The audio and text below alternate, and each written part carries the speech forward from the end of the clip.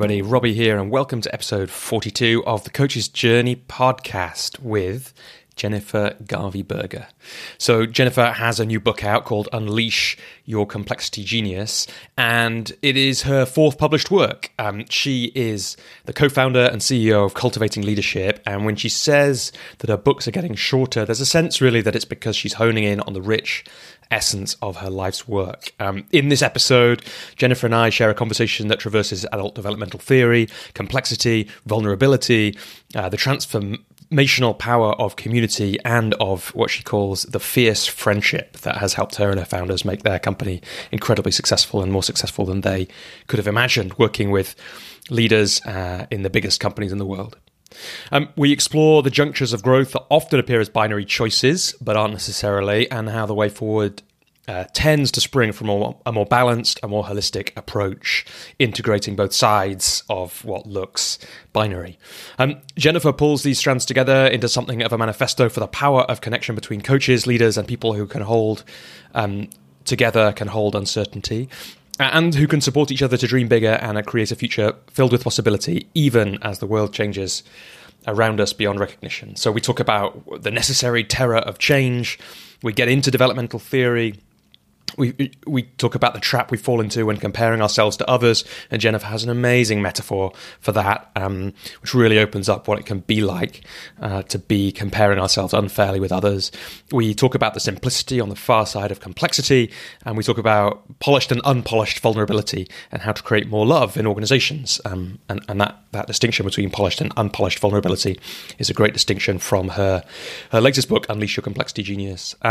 Jennifer also shares personal reflections on growth, the amazing story of how she came to live and work with her friends in a shared house in France, and much more. Now, as you'll hear from me in the opening couple of minutes of the podcast, Jennifer's work's had a big impact on me. The thing that I don't mention in that is that Jennifer's not the most recent one, but the book before that, Unlocking Leadership Mind Traps, is one I gave to my wife when she was starting a new, even more challenging role in the company she works in, and that shows really what I think about Jennifer's work. It's fun. I get to practice slightly nervously talking about some adult developmental theory stuff to Jennifer, and luckily for me, it turns out I've been getting it mostly right all along, because she doesn't correct me too much. That's a lot of fun and gives me a lot more confidence for talking about that kind of thing in the future. And listening back to it just now, this episode, I got the sense that I often get with adult developmental theory, and we'll get into more about what that is and how you can learn more about it in the episode. Don't let it Don't let me talking about it now distract you from what is really a conversation about really what it means to be human. But the way in which thinking about psychological development this way, it's everything we do as coaches. It's the thing, even if we don't know we are, and it can be really useful to know that. But like I say, Jennifer talks beautifully about how learning about developmental theory helped her see the whole human and how they make sense of the world, and just how that's one of the most glorious endeavors imaginable. So look out for that in this conversation. I hope you get as much out of it as I did having it and listening back. Without further ado, let me introduce to you Jennifer Garvey Berger.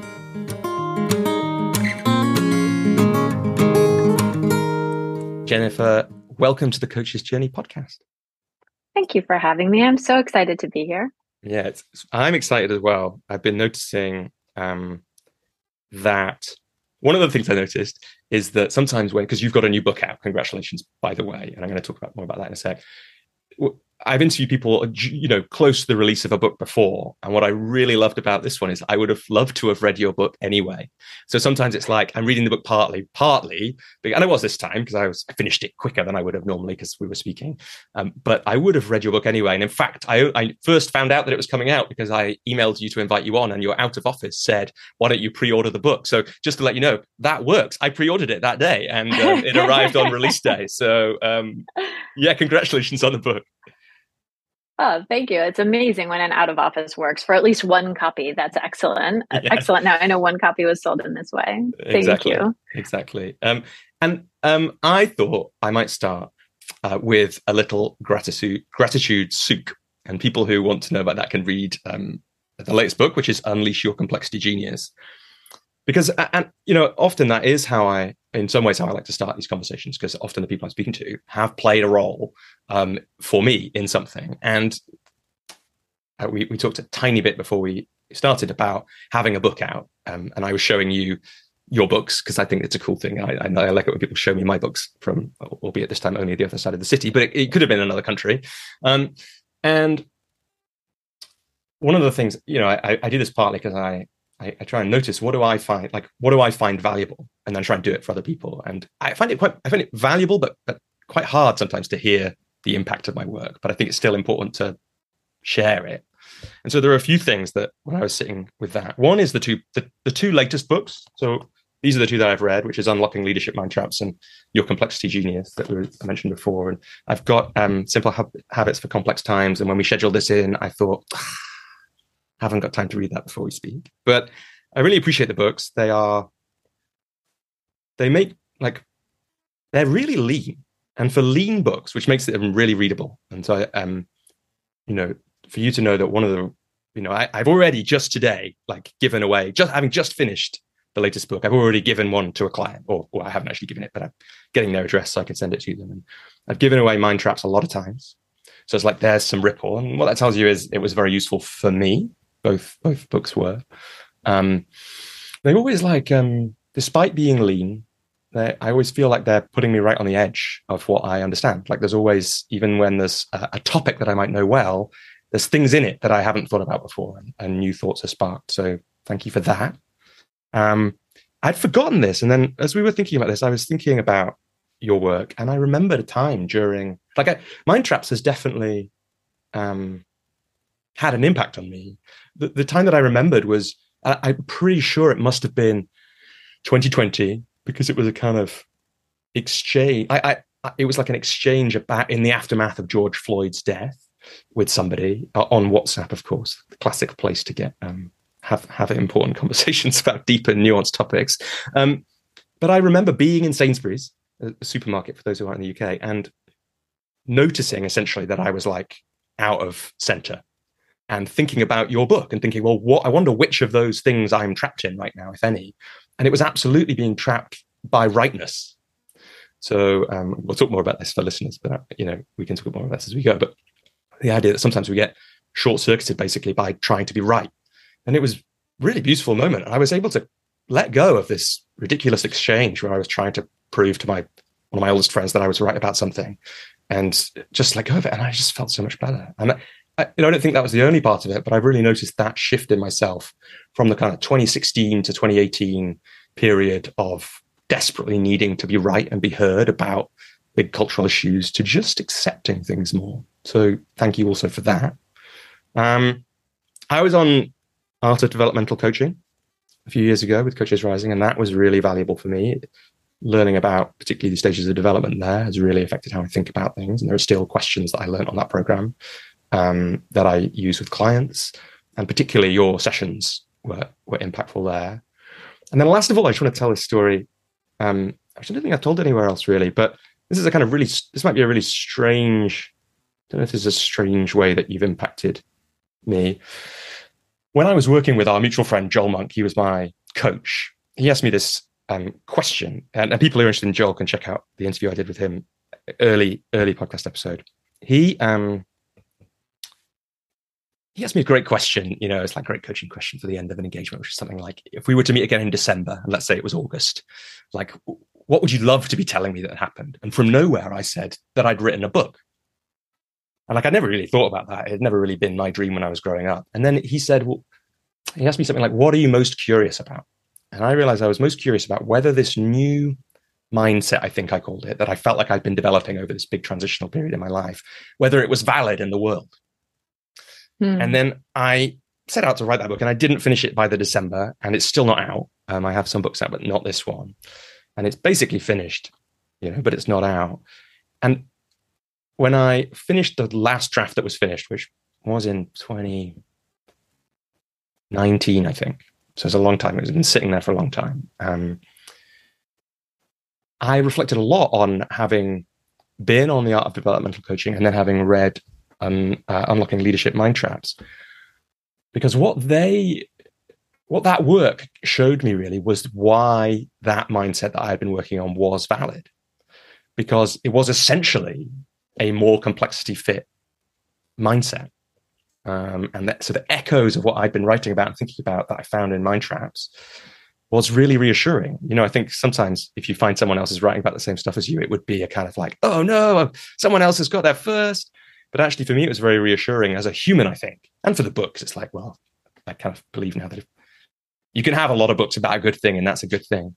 But it's very reassuring for me. And then to give you an idea of the ripples of that, in spring 2020, like a lot of people, I was sitting around thinking, what the heck can I do in the face of this, madness that had been unleashed on us all, and the chaos and all that kind of thing, and knowing the strain everyone was under. I thought, how can I help? And then I thought, well, I've got like a book written about what I've discovered about how to deal better with complex situations and uncertainty. And so I released the first half of that, which is like the key ideas, for free. It's on my website. People can check it out. And I don't think that thousands of people have read that, but hundreds of people had. Part of the reason I'm thinking about it is someone emailed me just the other day, pretty much out of the blue, saying, I just read this thing that you wrote. It's really changed how I think, and I'm going to share it with the people on my group program. And the reason I'm sharing that is not because it makes me sound like I've written a good book. It's because I don't think that would have happened if it hadn't been for me coming across your work. And that's just like, so it's impacted me, but it's also rippled out. So thank you, Jennifer, for all that. Wow, that's amazing. We can talk every day. The thing you point to, I think, is what drives a lot of us in this profession, which is the hope that something we do or say will show up in some way we couldn't have imagined, as helping somebody's life be easier, better, happier, richer, more connected, or whatever, more filled with love, whatever the thing is. But that there isn't anybody listening to this conversation who doesn't have that as one of the driving impulses of why they get up in the morning. So thank you. That's why I get up in the morning. It's beautiful to hear that that for at least this one person, there are these various ripples that I could never have imagined, but that live.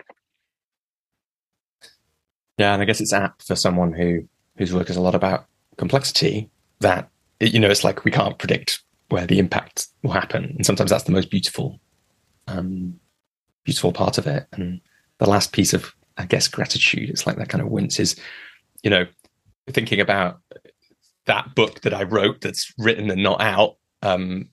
People who know my work well know that the books that have come out of mine are really about that. They're about what are these pieces of work that we want to do, that we want to do that aren't in the world, and how do we get them into the world. And so the good thing about having written that book is I've written it for myself, really. And now I know, now that I've named that book again and named the other book, the new book, The Power to Choose, its provisional title, I kind of know that I'll have to, and I've talked about it here again, brought it back to life, I'll probably have to put it out. So that'll be partly to do with you as well, Jennifer.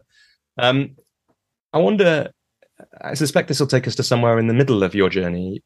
A question that I often ask of guests is, where did you first come across coaching in the way that we talk about it and mean it now? I mean, it's funny. It goes pretty much to the beginning of my journey, because my mom was an executive coach. Was she? No one on this show has ever answered that question with that answer. Yeah, it's a bit surprising, crazy, right? In some ways, but I guess she must have been an early crazy. She was right at the beginning, And in 1998 or something like that, this is a long time ago, she was working on a book on coaching, and she asked me to co-edit this book with her, which came out in like 2001. And I was a doctoral student at the time. My mom, her name is Catherine Fitzgerald. Catherine is and still is one of the smartest, most interesting people I've ever met. Um, and we had sometimes we would have gatherings, parties, or whatever, and all these clients would come to these gatherings. They were social gatherings, her birthday, or whatever it might be. And they would share stories with me about what it was like and how she had changed their life. And I was like this is a thing, you know? And over the course of editing this book, which is called Executive Coaching, Practices and Perspectives, something like that. But it was like a book called Executive Coaching. And at the time, that was a differentiating title. Right? And so it was some years before I started doing coaching myself. But the idea of coaching was in me, like from a relatively early moment in the history of coaching, and the capacity of coaching to make a dramatic difference, not just in the life of the person we're talking to, but in the lives of those that these people are somehow responsible for. The people they lead, and the people that those people lead, and the people that those people lead. As you coach senior leaders, the ripples are big. Yeah. Wow. And what a thing to to have those parties where someone says, and I can imagine why you would do it, right? Because I kind of got a feel for this. Although so my mum was a counselor for the last couple of decades of her career. My dad had some time as a psychotherapist as well, but those are a bit different. So it's like we didn't meet the clients in that way for right. Those are quiet, yeah. Right? Those are kind of more private. Yeah, and so, but I have got this feeling. I wonder if I don't know what it is. Like I got this feeling of somebody telling me of the impact of one of my parents, but I don't remember what it is. I'll have to ask them. So I can kind of imagine. I can kind of imagine why you would want to do that. Like if I met the children of a coach I was working with, and it was really changing my life while I was doing it, I would kind of want them to know. But what a beautiful thing, I guess. Unless it was a bit weird, it might have been a bit weird for you to get to hear those stories. It was fabulous. It was amazing. It was amazing. My father was an English professor, and I went to his retirement party and heard stories from, these former teachers, these former students of his some of them were now teachers. And, and I grew up, I became an English teacher, and then I became, and I followed dad's footsteps, and then I jumped over and became a coach and a leadership expert and followed mom's footsteps. So, there's something about my parents' journey that has been incredibly important in my life. Yeah. And so at first it was teaching. That was that was the first career, was it? Yeah. I taught middle school. So like 11, 12, 13-year-olds. And then later I taught older kids, 17, 18-year-olds. And then I taught a little bit of college and university, and then a little bit of graduate school. I sort of just worked my way up the age ladder until I was working with leaders and organizations. And so that the shift from, or maybe it was just maybe they were all small shifts, but the shift from following in your dad's footsteps to following in your mum's footsteps, how did that come about? Yeah, of course you really understand shifts later, not in the moment. I was a teacher, and I started to do professional development of teachers, teaching teachers. I felt like I didn't really know enough about that. I went back to get my doctorate, and I thought I'd be a college professor who taught teachers. And I did that for a while. So what was the doctorate in? Is this what you were studying while you were editing your mum's book? It was. Yeah. It was, in fact. The doctorate was in adult development, which is why it made sense for me to edit this book. Because even though I wasn't doing coaching, I was studying how it is adults grow and change. This became the thing that would animate basically my whole career, is this question about how do we adults grow and change, particularly to be better able to handle complexity. Um, and I was doing that in graduate school, and then doing that teaching graduate school, teaching teachers and principals. And then I had a kind of a side hustle, which was in the leadership space. And that side hustle, and then we moved to New Zealand, and like life takes you places. And that idea of doing transformational work to support teachers and principals in schools turned into the idea to do transformational work to support leaders in organizations. And so it was more of a gentle transition than like it never felt like, oh, I'm making a career change. It never had that feel. I felt like, oh, I'm moving to New Zealand. It had that feel, but then it was much more emergent. And there's a story in the latest book about reading one of Robert Keegan's books, and how that was like the thing that took the implication of the story. That was the thing that took you to adult development. I wonder if you could just, give us a sense of that story, and that particularly the insight that was in that book that really caught you. And then I guess for people, I don't know if this is possible, you must have been asked this a million times. I could try and do it and see if I can remember what you taught me on Coaches Rising. For people who don't know what adult development is, maybe after you've given us that sense of what took you there and what so excited you about Keegan's work, you could give us just a top level of that idea. So, I went into graduate school. I was like 25, 26, something like that. I'd been a teacher for a few years. I started young.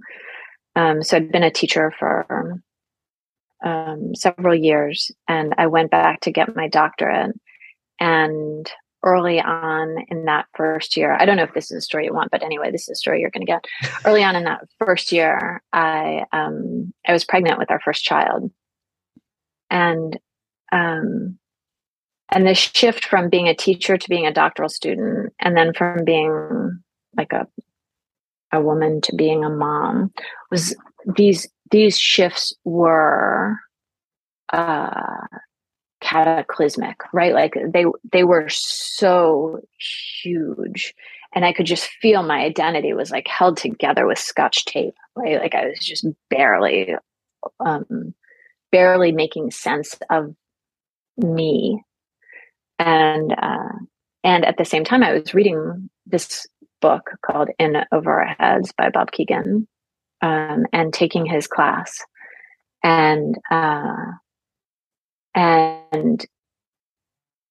watching me become disorganized, in the like my identity becoming disorganized in the path towards becoming reorganized in a different way, and studying the way we grow and change over time. It was breathtaking for me, because I wasn't just learning it, I was absolutely being it. Like it was very alive for me.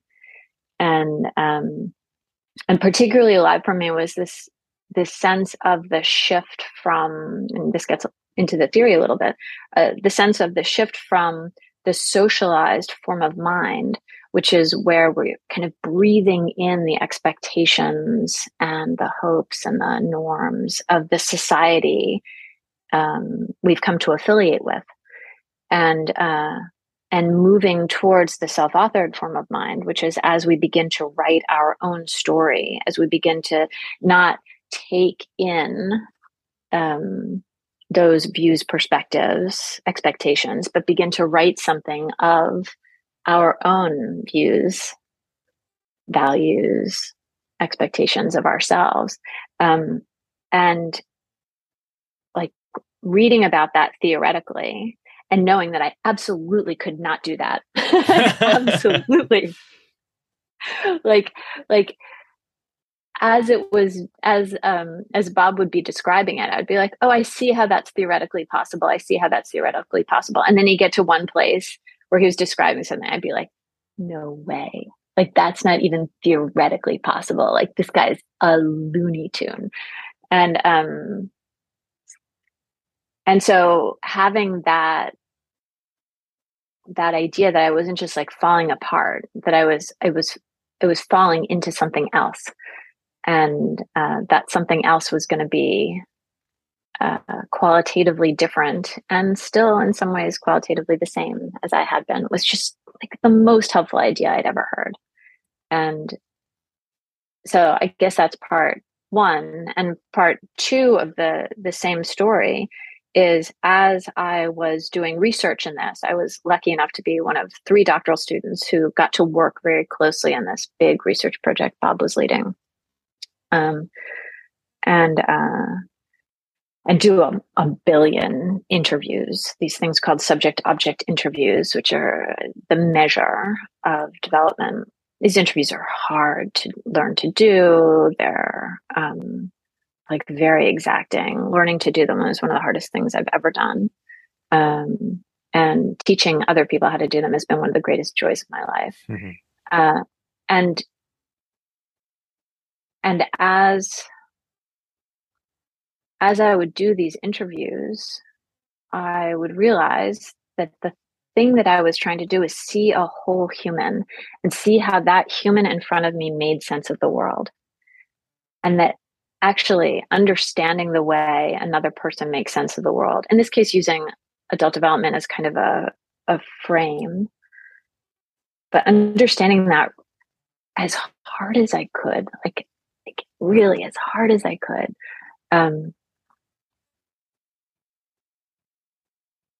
it was one of the most glorious endeavors imaginable. It was really seeing another person brings love between you, right? Like that is what love is. It's to really see without fixing or changing or correcting, but really, really seeing and admiring another human being in their fullness. That changed my life. Mm. Yeah, it's beautiful. And I guess I haven't done those interviews, but I have a feel of it, of when you can really see something through someone's eyes, for want of a better phrase, with the way they see things. It's a really wonderful experience. And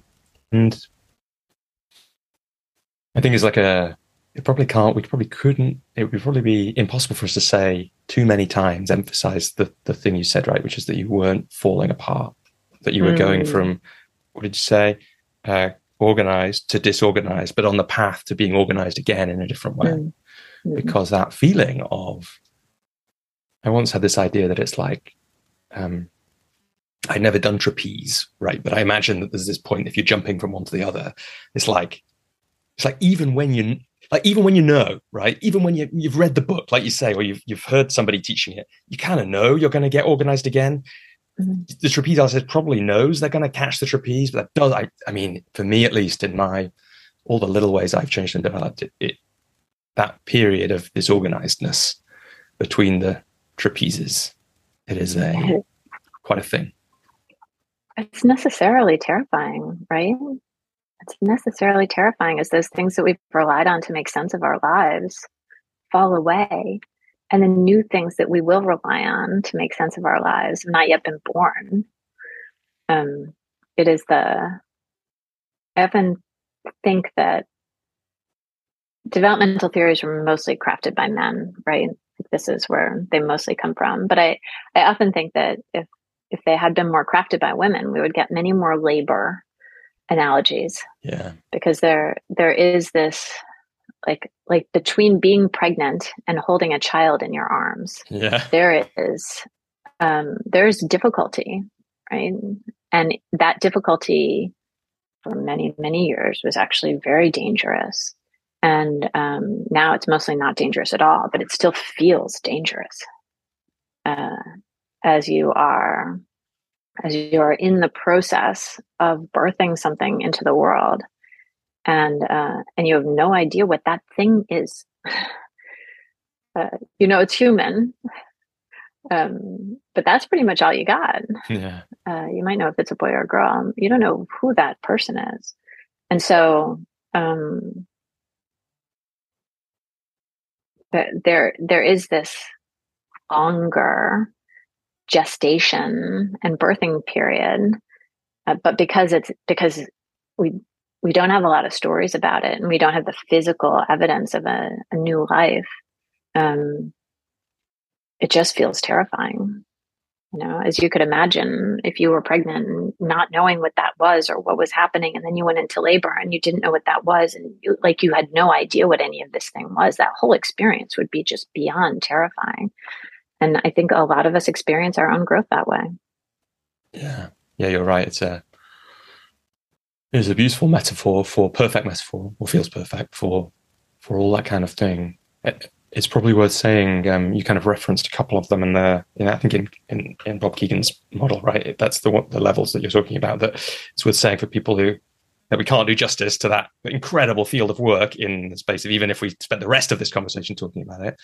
But is this right, that basically this is what I remember from that course, from other things I've read and heard, we're going to go through the ideas of adult development theory really are that there are a series of particular, or it can be approximated to a series of stages that each of us might go through as the world asks more of us, or we're faced with different challenges. Maybe you might want to say something to correct that language, but just that there are a series of kind of patterns amongst humans that seem to be there, including those two levels that you just referenced, which I think I've heard you or somebody else say there, that are kind of like, this is the shift that often is happening when people are, I guess, coming to coaching or wrestling with one of these transitions in their adult life. The most common one that we'll be seeing is from the socialized mind, is the name given to it, which is this thing you mentioned about all the hopes and ideas about how to be, I guess, a good person in different ways in a society, to a place where you define that much more in the self-authored mind. Please correct anything in there that needs correcting. Ideal. You've done super well. Like, as you've touched on gender there, like, I'm aware when I've thought about the socialized mind, maybe it's because of the age I am, because I'm late 30s and we've just had a baby, and so I can see nearly 2 years ago, but I've been able to see exactly the extra layers that at that stage in a professional woman's life it gives to the kind of things that you're talking about. Like, we're living that now, and it's very, very hard. I can see what it is asking of my wife, Emma. And I feel like in my coaching, again, perhaps because of the age I am, and therefore some prediction of the age of clients. Is there anything, like, what is there? Feels like there's something around those two stages and the differences for men and women. Is there anything you're able to say about that? Yeah, I think, I mean, there's a lot to say about gender, and a lot of people have studied this and know way more about it than I do. But there are a series of societal expectations programmed by our Western society for hundreds of years that encourage a set of ideas or behaviors about what success looks like for men and what success looks like for women. And then there's biology. There's a set of biological goals and capacities, many of them having to do with things like child bearing and rearing, that also make a set of demands on us. So we have like both the outside demands, and then we have these inside demands of our own bodies, our own biology, and the way women have needed to care for young, become attached in new ways, become affiliative in different ways, because that was how to maintain the next generation. This is how we've evolved. And there are some theorists who really would dispute the thing that I just said. So I just want to acknowledge that this is, you read one line of theorist and you get this, and you read a different one and you get that this is all crap, the thing that I just said. But I think that those two things together, the kind of internal embodied relationship to the creation of new life, and the capacity to create new life, and the external pressures of society, which has been in many ways ridiculous for women, just absurd. This idea that you can have all of these things just leaves most women who are trying to have like this rich family life and also this rich career life, like on their knees, and feeling incredibly overcome by their inadequacies, what feels like their inadequacies. I think it shifts the developmental story. I think it shifts what demands are made upon us and how we deal with them. And sometimes I think it's actually pretty advantageous, right? When you come to a limit, something has to give. And often what gives is the former way we were organized. We become disorganized and we reorganize.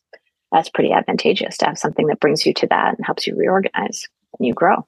Yeah, forces it really. Like, and I've seen this quite often with friends, family, clients, those late 20s, early 30s, the biology really starts to kind of kick in, the sense of mortality kicks in. And if you can't, like you say, you're kind of forced to make a shift that I think, men can probably, speech marks, get away with not making. That's right. Very hard to do that if, like you say, if there's these, I think it probably was something you said on developmental coaching or something, that helped me see that in a new way. It is this impossible mesh of, to be a good mother, this has to happen. To be a good professional, this has to happen. And to be a good woman in the 21st century, you have to do everything. That's right. And it's like, that is a mean set of circumstances. Yeah, that's right. I find my clients, I often think of them as dealing out a deck of like identity cards, and they compare themselves. I compare myself on the mother identity card to the best mother I know. And I compare myself in the work identity card to the best worker I know. And I compare myself in the scientist identity card to the best researcher I know. And so you have all these cards that are all pieces of our identity, and you choose some exemplar from each piece who has generally nothing else but that piece, right? Like the best researcher doesn't have a family, doesn't do other things, just researches all the time. The best of each of these things tends to be like very unique focused. And you say, would you want that whole person's life, that person's whole life? And they say, absolutely not. Like, absolutely not. But you're going to make yourself feel bad. You're going to hit yourself with that stick because you don't, in that category, you don't shine in the way that person shines. It's like very, very much sets us up to feel awful about ourselves. Yeah. I hope that a lot of people are listening to that thinking, oh, this is me, and getting that beautiful insight, which can allow us to make choices. I think that's the subject-object move basically happening there. That's right. It's like, that's right. Yeah, so I think let's do a couple of more building blocks before we come back to your story. So maybe now that I've mentioned that one, I'll do that, and then you can tell me where I've got it wrong, and then I'll ask you a question. You can answer it. So one of the most interesting, this is one of the things that resonated with what I was trying to write about in that draft book. It's like when we can see what's happening to us or what's happening in our life, we're no longer subject to it. It's no longer happening to us. It becomes an object we can see. And so for people listening, this is a lot of what people are doing in their coaching. It's helping their clients see something, slow down enough in the conversation by asking great questions and reflecting things back to see something they hadn't seen before, which gives them this little bit more choice and perspective. So correct that. And then maybe, I think the other thing we probably need before we, especially to get into the books a little bit more, is maybe the relationship between adult development and complexity, and say something about the complicated distinction, which actually, to interrupt you already, which I once tried to do on this podcast, got slightly wrong. And I'll talk about that in a sec if it feels relevant. Didn't get slightly wrong, but had a slightly strange exchange because I was trying to do it when I hadn't thought it through properly. But so is there something you can say just to give people the building blocks enough about developmental psychology and complexity so that we can then jump off into other places? Sure. Your description of subject-object was beautiful. So that's definitely a relief. I was probably doing the thing, right, where I'm comparing my understanding of developmental psychology to you. It's fine, Robbie. I can show that. Yeah, we do that. It's probably helpful in many ways. And as long as we don't use it as a stick to beat ourselves with, probably cool. This question about complicated versus complex. This is a distinction made famous by a complexity theorist named Dave Snowden, who's a Welshman, still writing and thinking about complexity in super interesting and confronting ways. His website is called Cognitive Edge. I think it's cognitive/edge.com, but if you Google Cognitive Edge, you'll get it. Yeah, we'll put links to everything. People are listening, we'll put links in the show notes for stuff like that. Yeah. Awesome. And Snowden makes the distinction between different kinds of systems, right? There are systems that are predictable and they repeat. And you can expect that something that's happened before will happen again. You can expect that a problem you solved before, you could solve it again in much the same way. And he breaks that down into two different kinds of problems, some of which are obvious, he calls them, and some of which are complicated. And this idea of complicated problems are those that you need some experience or expertise. They're tricky. And so, like my accountant can figure out my taxes every year, but I can't. So they're figure outable, right? But I can't do it. An engineer can create the new iPhone, right? Like that just came out today. But I can't do that, right? Like it takes expertise, but those engineers can create phones, right? Like those accountants, they can do taxes. They can do my taxes. They can do your taxes. They can do anybody's taxes. And these engineers, they make stuff. They can do that. And they can do it pretty reliably in different contexts. That's complicated. And then there's another set of things that comes from a totally different kind of system, a complex adaptive system, which are so intricate and so interdependent that you cannot know what's going to happen next, right? Child rearing is the classic here, right? Like how many things go into a child's life? You have a 2-year-old, right? How many things go into how that 2-year-old is going to grow up and be a grown-up, right? You cannot know. And we can approximate that and often in kind of ludicrous ways of if my kid gets into the right kindergarten, then they'll get into the right elementary school, then they'll get into the right college, then they'll get into the right university, then they'll have a successful life. But this is false, right? This is a story we make up about things that are predictable, and it's our grasping for that.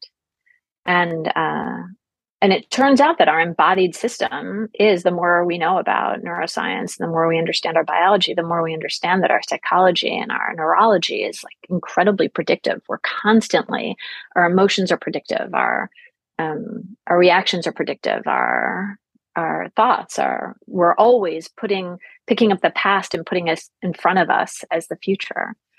And if we do that and we are subject to it, then we believe these stories. And over time, we can grow to have more and more of that like natural shaping become an object for our reflection. So we have choices about it so that we can notice, oh, I'm living in that. That's a really simple story about the way kids grow. And we can notice that we're living in that kind of simple story. And then we can choose another story that's roomier. And this is the connection between this inner thing about how do we grow, how do we see more of ourselves, and how do we see kind of more of the operating system by which we live. Because these old automatic operating systems require that somebody in charge is like handling things for us, right? That if we're not authoring it, somebody's authoring it, right? And in this world, less and less, we can point to, oh yeah, I'd really trust that. I'd really trust my organization to author my life. I really trust them because like I've worked for them for 30 years and I'm going to work for them for the rest of my life. I really trust them. I really trust my minister to author my life. I really trust my mayor to author my life. Like this is kind of a cringy thing. Like you hear this list and you think, no, that's dangerous. Not a good idea. Do you think that, like, did it used to be a better idea? I think it used to be a better idea. Yeah, to trust those kinds of people or the organization. Maybe trust your rabbi, right? Like we had village elders, right? And those village elders were often wise, and the world was simple enough. I mean, there was all kinds of room for misery in this thing, like. But the rules of the road, you read Jane Austen, there are rules. You know what they are. Everybody knows what they are. We all agree. You have to follow those rules or you get in big trouble, right? What are the rules now? We don't know. And they'll be different tomorrow. And so how do we make sense of that? We need much more sophisticated operating system in us to be able to make sense of all those changes and make up our minds and live. I think it used to be, it maybe wasn't easier to be happier, but it was easier to know whether you were coloring inside the lines or not. Yeah, yeah. And I think just to tie that up, and then I want to ask a question about that. It's that, right? That the needing more and more perspective is these developmental shifts. It's like that's what it's like, the world being more complex, requiring all these more of us to be able to make the decisions to live that kind of and we knew that was true. Piaget told us this is true for kids, right? That we had these like particular sets of heuristics or whatever to make sense of the world, and we would be able to stretch into those for only so long. And at some point they would break. And when they broke, this thing called growth would happen. And then we would, like become unorganized and reorganized. And then we would hold on to that for as long as we could. And then something about the world around us would be like, no, you cannot have that rule about the world and still make sense of the world that you're in. And then that thing would break. And then we'd have the next one.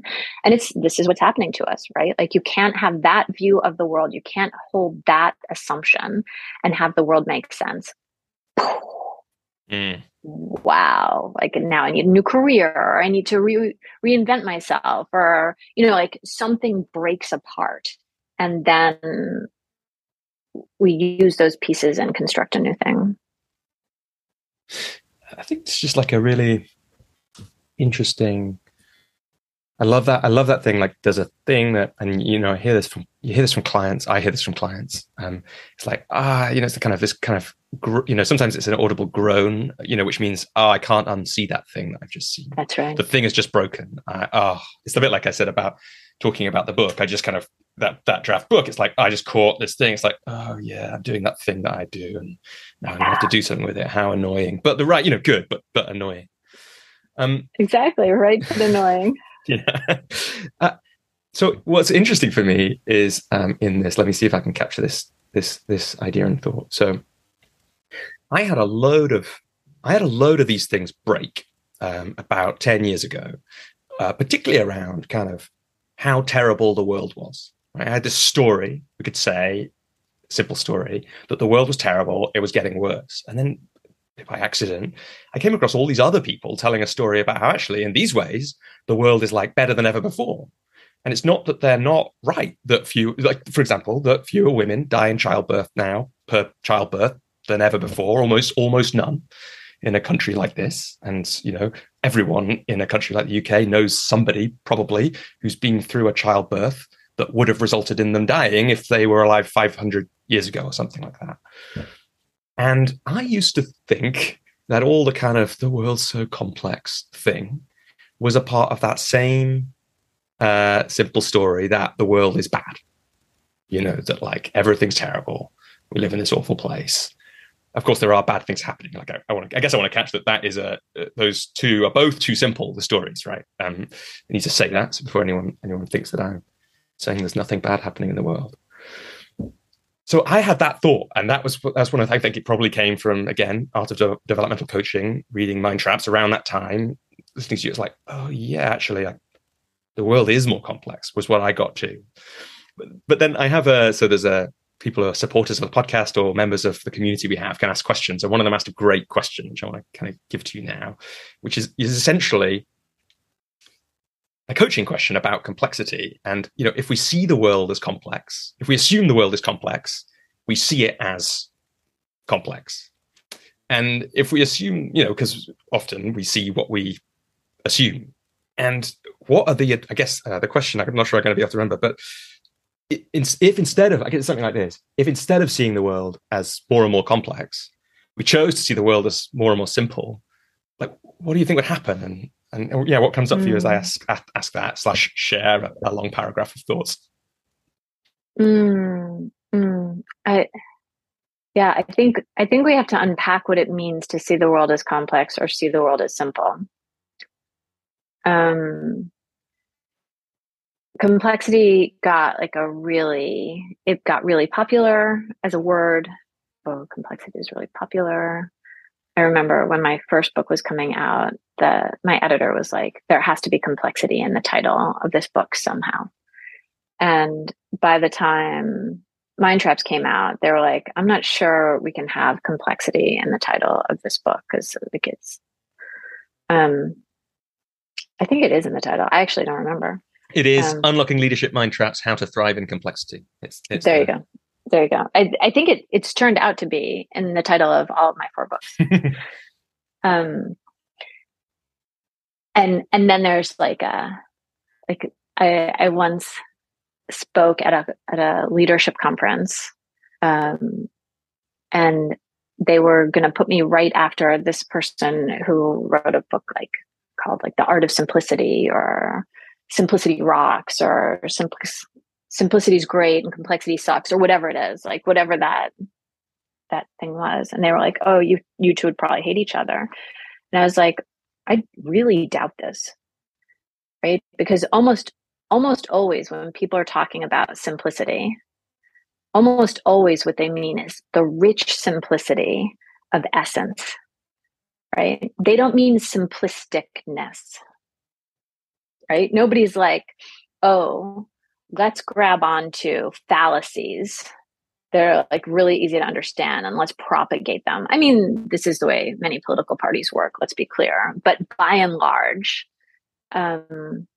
what people who are craving something simpler are looking for is, can we get rid of what I think of as the complicatedness, the way we goop up things by bureaucracy and 10,000 processes and all these ways that attempt to keep us safe from the overwhelm of our mortality, or the overwhelm of how vulnerable we are to having our hearts broken, or the terror that somebody we love could get sick and there's nothing we can do about it. And so we like cushion ourselves from those ideas with money and cars and stuff. And we cushion ourselves in organizations with rules and bureaucracy and like forms to fill out. And so I'm a huge believer in simple. But it's the simplicity on the far side of complexity, the simplicity that is the connection to essence, as opposed to the simplistic nature of, I think I understand it all and I think I can control it all. I think that idea, this like, I can understand it all, I can get it right, I can control it, I can know what's going to happen, I can make stuff happen in that way. I think the more of that we get, and plenty of people believe in this world too. First of all, they're exhausted because they're wrong all the time. And then they think, oh, I have to work much harder I was wrong this time. That means I screwed up, or my people screwed up, or we need another rule, or whatever. We have to work much harder so that this thing doesn't happen again. And so they're constantly overwhelmed. And they make life bad for other people. Like we can't ever have that kind of thing happen again. So it's life. It's life. And so I think that there is, I think that there are dangers. Our firm, we've changed the way we express our purpose right now. But in 2016, we came up with a purpose statement that was about helping people get beyond simplistic expressions and beliefs about the world, and the dangers, which we were seeing in 2016 was a year of a lot of dangers, and a lot of simplistic responses to those dangers. I think simplistic responses are scary. Understandable, kind of just warm and delicious when you have one. But it's like having chocolate pudding for every meal. It will not create a healthy life. Yeah. And I think one of the ideas from Unlocking Leadership Mind Traps that stayed with me the most is, I can't remember exactly the phrasing you use, but it's rather than control, enable, or creating the conditions instead. It's like there's a simplicity in that. Like there's a real relief actually in knowing that you can't control the thing. And this actually gets to, I'm aware that in bringing this back up, am I being trapped by being right? But I actually had the conversation I mentioned before. I had a great conversation with a woman called Kathy Presland on the podcast, and we talked a bit about complicated, complex, and we had this exchange, which was, I used child rearing as an example, and she said, well, actually, I think that's really simple. It's just love.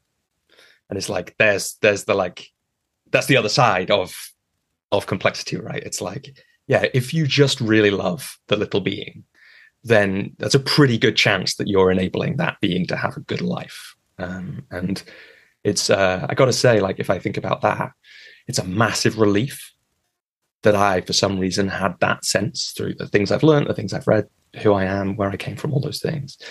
Because, there's the economy around new parents and the conflicting, you must do exactly this stuff that you encounter is a minefield. And back to that socialized mind piece, how to be a good parent. Well, you can have 1,000 people. You can have, you could have that same thing with the cards, but you're dealing it out over here to attachment parenting, over here to super nannies, over here to something else, over here to how they're sleeping and all these things. And yeah, always comparing how you're doing to the child who sleeps the best, who walks the fastest, all that kind of thing. Yeah, so it's like it's a massive relief. There is a simplicity and a massive relief to letting go in those times. And of course, I say this as someone who has that relief some of the time, and some of the time absolutely does not have that relief personally.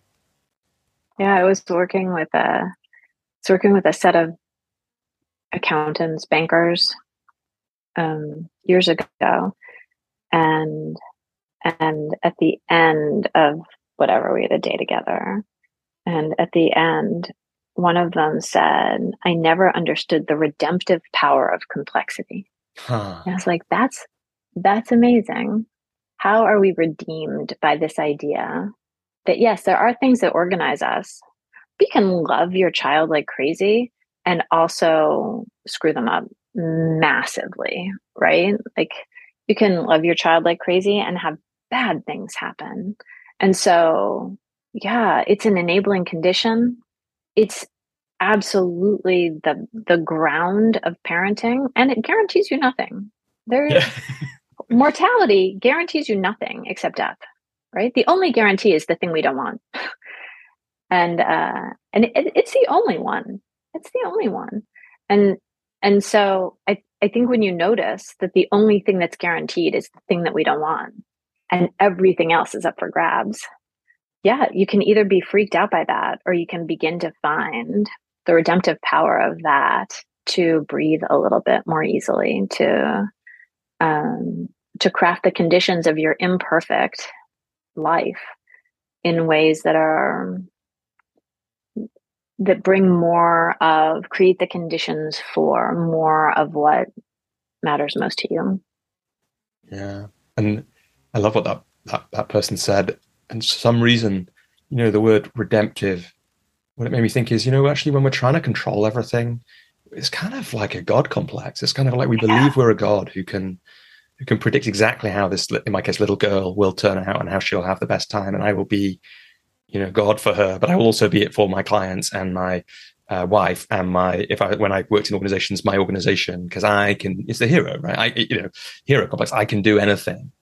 And it is, that language is powerful to release that. It's like, no, I'm just, we talked a bit before we switched on about how perfectionism has been, or releasing perfectionism has been a big part of my journey. It's like, I am an imperfect human, and therefore I'll just do what I can, and that's it. And I can't control how life turns out for this little girl, but I can do some things. That's right. That's right. It makes us.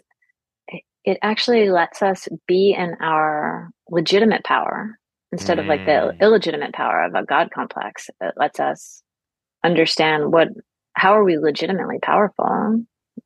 Father is like one of the most powerful things in the life of a person, and that's super legitimate. Can you make things happen? No, but you shape the conditions of her early life, and thus the conditions of like all her relationships into the future. Yeah, and you got to be careful because it's like responsibility of that can weigh That's right. heavy. That's A bit like knowing that the only certainty is death. Like I'd much rather know that I have that responsibility than accidentally realize, know that I'm going to die, than accidentally realize in another 30, 40 years and then be like, oh shit, I should have done those other things. I'd rather know now that's happening, hard as that feels when it's the middle of the and night it's heavy. worrying about what's going on.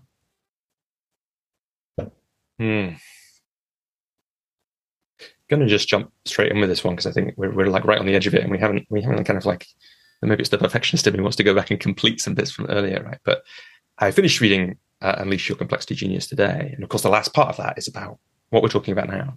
It's about love, and in there's this absolutely beautiful bit about polished and unpolished vulnerability, and the importance of it in creating connection and creating essentially love in organizations. I wonder if, you could speak to that a little bit. And I wonder if this is quite a big question, so feel free to bat this one away. I wonder if there is some unpolished vulnerability that you'd be willing to share. And I can have a go at that as well. Yeah, there's this one of the things that's been cool about being in this profession for a while is that you you see trends come, right? And there's like a vulnerability trend, um, thanks to Brene Brown and others, and she's a genius. And because of her,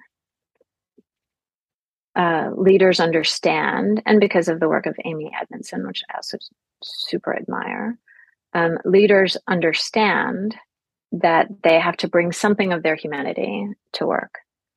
And I started to notice, I spend time in leadership conferences. I watch senior, like the meeting of the top 300 leaders and the chief executive or whatever, the CHRO or the chief financial officer, whatever, right? Like somebody with a C in the title, right? Like they'll stand up and they'll have a story, and that story will make people in the audience like feel moved, and they'll maybe even cry. And maybe even the person on stage like tears up a little bit. And then you go to the next one of these conferences, and that person stands up on the stage and they give the same speech. And the audience is moved. And like maybe that person cries. And it's like, oh, you're actually telling us something about yourself that you want us to know. And you're telling it in this moving way, but actually you're still the hero of the story, right? You're still offering to us something that makes you shine, like, oh, my grandparents were poor farmers, and they've instilled these values in me, and this is what my grandpa said to me, or whatever, my father died when I was young, and this is what happened. But all of it is to show like, oh, you're a great guy. And it wasn't until we started to have leaders like say things that they're really not sure how it's going to go. We ask leaders to imagine there are these sliders, and this is for intimate conversations, right? This is for like when I'm with my top team, but a slider between polished and raw, and a slider between like heroic and I'm not sure how I stand there. And to dial as close to the unfamiliar side as you can,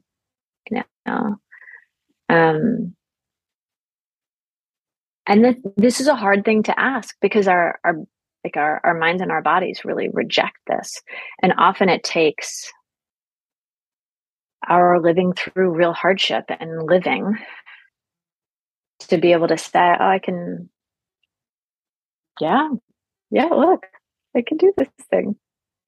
I can do this thing. So we often are now asking leaders any questions we can to help them avoid this hero space, to help them just be in this, I don't know how it's going to go. I don't know how I did there. I don't know how I handled that. I worry that I did things wrong. Any of those things, which is actually vulnerable. And it's actually the way our hearts open to each other and touch, right? It's actually the way we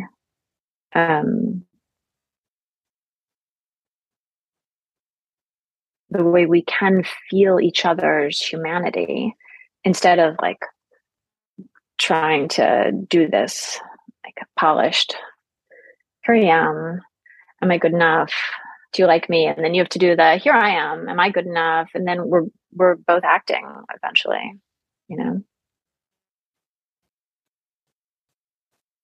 And is there, so one of the things that comes up for me in that, and as I was reading, so it's like, I think I hear what you're saying that I didn't quite get from the book, and it might be because I was reading it quickly because we were about to speak that last bit, but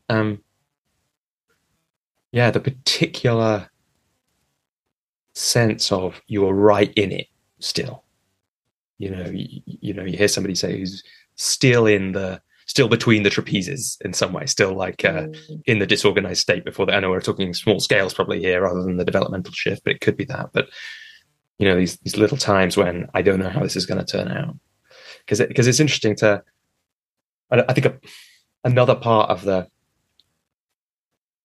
what is it? It's like another thing that you see a lot is, which is not quite the same as I think what the speeches that you're talking about is the kind of hero's journey story, which tells the story of how it was bad, but how in the end that's right, led back to me being here today, having learned this thing. And there's a way in which that can be used strangely, you know, but also there's a way in which it's only how everything works if we're learning, right? It's like, you know, when I was thinking about what are the things that I've done or that have happened in my business, for example, because that feels a bit easier than in my personal life, that like I didn't end well. One of the interesting things is that I've done quite a lot, I guess I've done quite a lot of work. And one of the things my coaching that I've received has helped me do is take the learning from them and so see how, although they didn't end well, they are useful. And for me, when I think about the things in my life that I've done that I am most embarrassed and horrified that I've done, the way that I am at peace with myself despite them is to remember that, the reason that I am able to be the husband I am now is because of the mistakes I made as a boyfriend in the past. Like, you know, and repeat that across, I mean, I don't have it as fatherhood, but across work, across all these other parts of life. Yeah, I don't know what you make of that. Yeah, I love this distinction. There are some times that people tell these stories. So we've heard a lot of them now. And there are some times that they tell them and they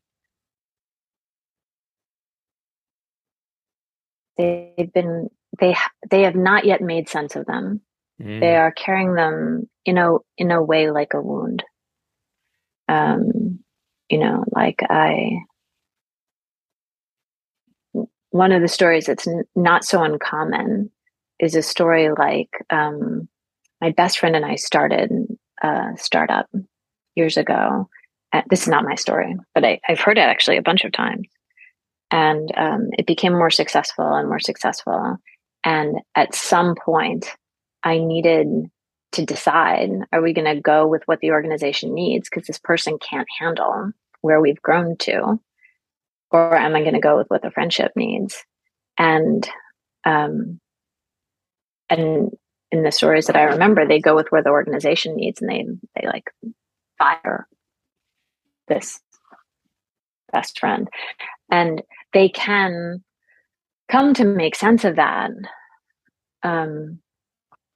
But often in the stories that I've heard, they just carry still such deep shame and pain about it. And one of the things that telling a story that's unresolved does is it helps people make sense of it. It helps others help you make sense of it. Yeah, you were 23 when you made this move, or yeah, but how many times have you done something afterwards that you've learned from it? To connect exactly what you said, the thing that we can learn, the way that it did change us. And to make that connection is really powerful work. And I think you're right. For our growth to happen, we have to make sense of those stories in particular ways.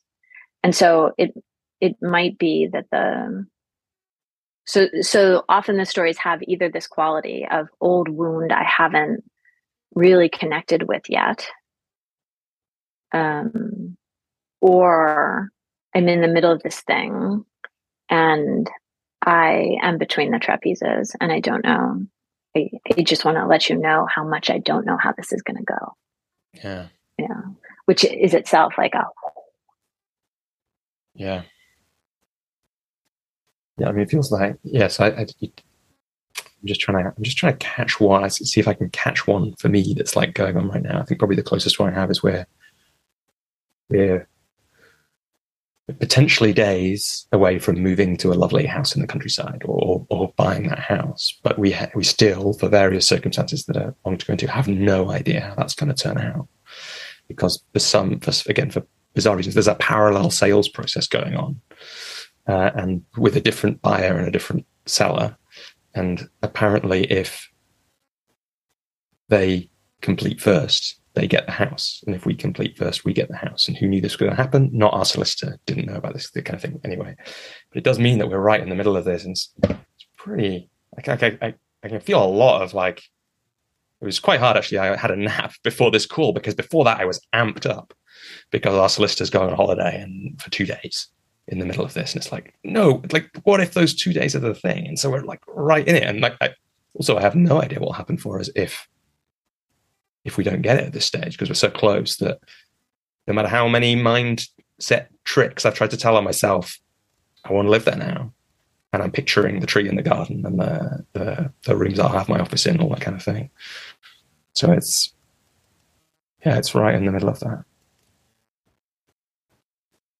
Yeah, and you're seeing yourself. You're seeing all the ways you bump into yourself in this unknown space, right? Yeah. I'm just noticing though, it's like to try and play with that unpolished vulnerability in some ways. It's like it's a really telling that story now. Like I've kind of, in a way, I guess I'm noticing I've practiced that in different ways. Again, it's been like part of my journey. And I'm also remembering I went to an event for coaches once, and they had this check-in in these little groups that we were in. This would be a good kind of unpolished vulnerability question. Actually, really hard.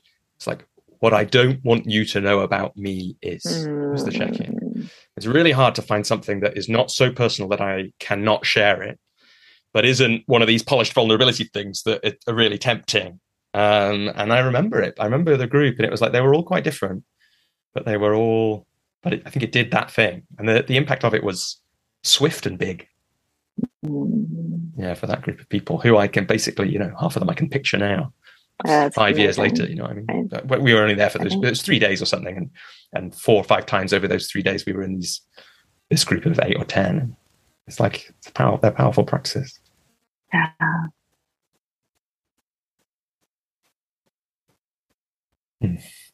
Jennifer, I wonder if we could go back to your story a little bit, just to kind of, before we, maybe there are other things from the books that we want to jump into, and I'm also curious to hear a little bit about kind of patterns that you're seeing in your work at the moment, because I think there's some interesting, with the viewpoints you bring about and the world we live in. So I'd like to ask about that, before we finish. But before we do that, we were talking in your story about the doctoral and then postdoctoral work, and then you mentioned the move to New Zealand as a key thing, and I think you were in New Zealand probably when I first came across your work, so I'm guessing you were there a little while. I wonder, what were the key things that happened as you moved gradually, without really meaning to, from supporting teachers and professors to supporting leaders with their developmental challenges? And I think somewhere in there, from what I read in the thank yous and things like that, or the gratitude souk of the latest book, that's partly when you met Carolyn Coughlin, who's your co-author, around then as well, or maybe that's not right. But some key things it sound like must have happened in those steps. And I wonder what, as you look back, what they were. Yeah. I've also got my mind on like how polished is the story as I would tell it. What would I tell you? Well, it's nice that we've primed us for unpolished a little bit as well, haven't we? That would be new.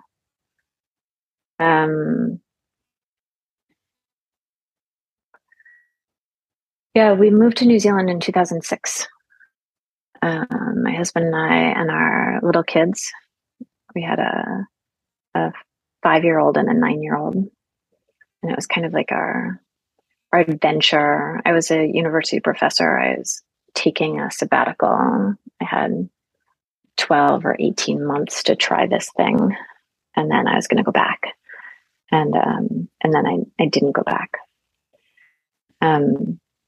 We haven't been back. We haven't lived in the US again, because we lived 12 years in New Zealand and then moved to London. And then we were like 4 years in London. Moved to London for 6 months and stayed 4 years. And now have moved to France. I live in a big house in the southwest of France with a bunch of friends. Yeah, I wanted We to ask bought, you about that. Maybe now's the time. I actually went back yeah. and found it because I kind of remember I'd kind of forgotten this. I remember reading a blog you wrote about. I thought it was about you having already moved, um, because that's what when I read there were some thank yous and things about that in the latest book as well. But when I found the blog again today, that you wrote back in, I think I can't remember if it's 2020 or 2021. And it wasn't. It was a dream. It was like it It was was in a the. It dream. wasn't. It was a kind of an unpolished vulnerability. Although it's hard to do that when you're a great writer like you are, and you can't help but pull out lessons for people in it. But I remembered it as being reality already so much that I was a bit disappointed to find out the picture on that article is not a picture of the big house in France that you lived in, because I kind of for some reason imagined I'd remembered that it was. So yeah, I maybe have to look at the picture. yeah, I have maybe to like, look at the picture. but tell us maybe. Um, Maybe a little about that process, about that dream to reality process. And we'll come back to the other thing in a minute because we can do whatever we like on this conversation. Well, if you're up for this, because it's Yeah. like, so people can go and read the article. We'll try and find a link to it again. I'm sure I'll have it. There's this really nice thing that Jennifer says at the start of it, which is, have you ever had a conversation over a glass of wine or a cup of coffee with friends where you say you'll go and do, I think you name this one, right? We'll go and live couldn't it be amazing if we go and live in a big house, all of us, in this place or that place or this some other amazing place? And people will recognize that. But that also, I always think about all the bands I've started. I've never been in a band, but I've started a lot of them. All the bars people will open, these things, they just come out and emerge between a group of people sometimes. And like my bands, they never happened, or maybe they happened like for one rehearsal and then it's all over. And yet you are living in a big house in the south of France with friends, colleagues, children, all these kinds of things, I think. So yeah, what's that like? And how did it come about? Totally wacky. It's wacky. The Yeah, so it was in COVID. My friend Wendy. I also I have a weird life because I started this firm with a couple of friends, Carolyn and Keith, with whom I wrote Simple Habits, and Jim, and I started this firm together. Whatever, we don't really even know. Like, let's say 15 years ago, ish.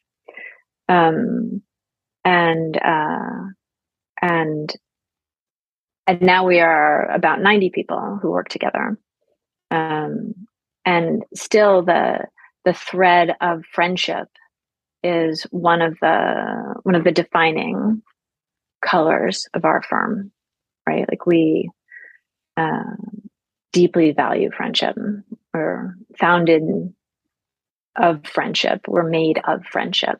And so this idea of making communities where relationships are central, and like, we have a commitment to always putting the relationship above money, for example. This has been really important to me. So I happen to work with a ton of people I love, right? This is one of the things you need to know. And so one of those people that I love, a woman named Wendy Bittner, she's on my leadership team. I adore her. She was having a hard COVID experience, as many of us were. And she was living by herself in California, and she was not thriving in this world. And I said, come to London. So she got on a plane all masked, and she stayed in London for a month or 6 weeks, something like that, living in my house. And we could do nothing, right? Everything was closed, and we couldn't go anywhere. She loves good food. She couldn't go to a restaurant. There's nothing to be done. And she was mostly working still on West Coast US time. So she had like these crazy hours. But we would run into each other in the hall, and, we'd see each other when she was off the phone or when I was off the phone. We'd have a glass of wine together. And she was like, I love this. I was like, yeah, I also love this. And she was like, we should like buy a house together. I was like, let's do that. And so we got I talked to my husband, Michael, about it. And like, what do you think about this idea? He's like, I'm used to you having ideas like this, whatever. Um, my friend Zafar Achi gets involved also in the set of people. And suddenly the idea, because there are more of us now, I think with any one of us, the idea would have been like one of your bands. But each of us brought like a different part of reality to this idea. And somehow we had enough parts of reality so the idea started to actually move. And before we knew it, we're like, yes, let's really see what happens. So I wrote a letter and invited everybody in the firm to get in on this idea with us. Like anybody who wants to come, just come. We'll buy a house together. Come on. And then like with some trepidation, I waited to see who was going to come. And I totally never would have guessed the people who said yes. I never. If you had said, choose the 5 people most likely to say yes, I would have chosen 5 completely different people. And eventually there were 10 of us. And then because Zafar is who Zafar is just like, it's like a bulldozer. And suddenly there's a house and we're looking at it. And then we own it. We own it. And then suddenly we're living in it. And so there was like this series of things. One of the ways I've noticed my life unfolding is one small thing leads to the next small thing, which leads to the next small thing. And then like we have arrived at a thing that starting from this point, this is like ridiculous. You would never like, our move to New Zealand was like that. Like suddenly we were living in New Zealand and people are like, how did this happen? And the step from living in Washington, D.C. to living in New Zealand was completely ridiculous, completely like an incoherent idea, like a ludicrous idea. And like I would tell stories about it as if it were reasonable. It was completely unreasonable. And the step from living, in Pimlico in London to living in the French countryside is like completely unreasonable. Living with all these people and all these people like just putting like $100,000 into a pot, and saying, oh, let's see if we can buy a castle.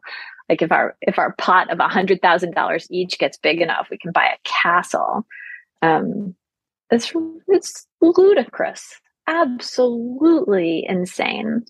But there it is, and there we are, and there's a place that insanity is. There's a way I feel a little bit like uncomfortable about it, like it's not very well planned. We didn't do a lot of research, right? Like these things that are like responsible grown-up things to do, we really didn't do.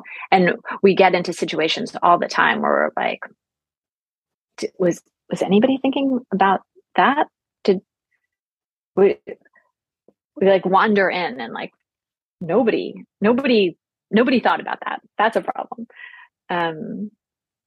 And on the other hand, there's a way that it's like, that is actually the coolest part of life, right? When you find yourself in a clearing in the woods and you make a house there, or, you find yourself on an airplane next to somebody and you make a friendship there, or whatever it is that we couldn't have planned and predicted. And we don't know what's going to happen next. I have no idea. Literally, I have no idea what's going to happen with this house. We've lived there about a year. It's amazing. We're about to do a big renovation project. This is not necessary. It's just good. And it's going to cost a fortune. And sometimes we look like a sitcom of people that from your seat, you'd be like, don't do this thing. Like you're crazy. Don't do this thing. And sometimes it's like, yeah, but that's what makes sitcoms fun. Mm. Yeah. Well, and it's like, it seems like it's perfect that it's that way, given you and your colleagues and what you do, because I can kind of hear it in the, we shouldn't do it like this, right? Normal people, good people don't do this kind of stuff. But it sounds like that's also how it's pretty much how you described how your career worked. And yeah, it's like, I don't know, it feels like there's a real integrity to it, because it's kind of how you. It feels like I'm not sure I can quite map it, but maybe I could have a go. But it feels like it is the work, right, that you do. It's like we can't predict it. We can just do some things and try and do them well, and we don't know where we'll end up except the grave at the end. But while we're here, we might as well do some things. And it's like I'm not going to regret not being in a band, but some people will regret. Maybe I will. I don't know. I feel like I completed my music heroes journey, but like there will be people where it's like all those little bits of friction that can happen. That people will have regrets about that. What would it be like if we all lived in a place together? And thinking about the house that we're moving to, it's like the exact timing of us doing this, and this place required a crazy sequence of events that we could have never predicted. And maybe it won't end in that house, right? And we'll be in another, next time we speak in 2 years or whatever, there'll be another house that we're in somewhere else, who knows, in a different part of the country, and the story will still be the same. But yeah, it's a beautiful story about ending up there, and I love the sitcom element of it, and imagining this complexity fit castle in France with a bunch of people doing a renovation. That does sound like a great sitcom for coaches, maybe at least. And there are all these things about like the difference between my dream and the reality. It's not a castle. We bought was a resort, a very small 3-star resort. And it means that there's like one place, one big building that's kind of one house. And then there are little dwellings. And I really didn't want that. I really didn't want these separate dwellings. I was like, it's going to feel less like we live together, more like we're neighbors. I don't like that. And other people were like, I need that. I was like, I don't like that you need that. They're like, I don't care. And we ended up buying this house that has these places. And I see, oh yeah, like a lot of people need that. They need to have their own space that's really separate, like in this polarity of together and separate. Other people need more separate than I do. And that's super legitimate. And if we had it my way, there were all these like early battles of like, how are we going to live together? And I lost almost all of them. I was like, yes, this is my vision. And they were like, yes, I don't like it. And I was like, oh, and we've created a really happy home, and we have dinner together every night, basically every night. And sometimes there are 3 of us, and sometimes there are 20 of us. And if it had been the way I wanted it, it wouldn't have worked so well. And if I had tried to push my agenda, it wouldn't have worked so well. But if I hadn't pushed at all, it wouldn't have happened at all. And so it's this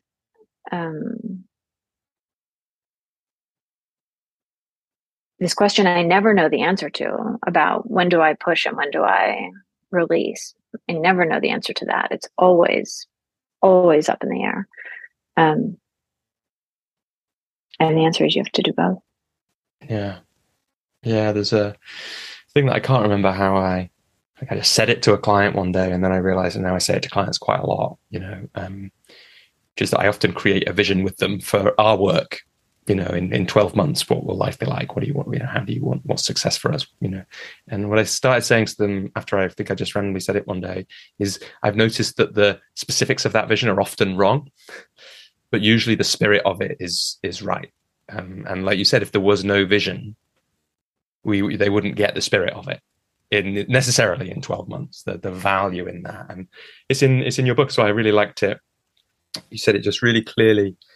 This what I think it's the same tension, or a very similar one, which is holding both. I want to be more than I am today, and holding I am enough as I am. And I think that's Yeah, I think it's like a paradox, an important human paradox. Yeah, particularly in our profession, right? Because there's a thing about the coaching profession that's always like, oh, tomorrow, like we're gonna be better, we're gonna be better. We gotta be self-improving all the time. We gotta stay ahead. We gotta be going. We gotta like be reading more and doing more workshops and have more certifications and like um and that's just exhausting. It's exhausting. You can never harvest anything if you're like constantly ripping up the field and replanting, right? And it's not wrong if we stop learning and we stop growing, and then we're trying to help other people learn and grow. Like that's awful. And so, yeah, the answer to almost all either or questions is both. Yeah, it's another one of those things that's a bit annoying, isn't it? It's a bit like when you see the So thing you can't unsee. It's like, annoying. oh, but come on. Wouldn't it be nice if there was a right answer? I could just know if I did 2 hours of reading a week, that would be the right amount. Wouldn't that be really great? It's right. That's right. Yeah. Jennifer, let's like for what is it for completionist listeners? Let's like I'm going to ask that question I asked before and then interrupted you to ask about France. And I guess now we've got more language for it. We've got this like you've ended up where you are, and maybe we're talking more about work now because we've just done a little bit of this about home or location. You've ended up where you are. You could never have predicted that. It's probably nothing like how you imagined, especially when you were moving to New Zealand to be a professor. Without polishing it too much, and great catch to mention that before. Like, what are the just in this moment? What stands out about that transition, perhaps particularly to maybe the company and it becoming a thing in your life? What stands out most? What stands out most is that we never, ever, ever imagined we would be so big, ever. When there were three of us, we had a post-it on the wall about how we were going to get to world domination and how we were going to change the world. And we were kidding, right? Like it was a joke. And we kept it up to kind of remind ourselves we were three random people.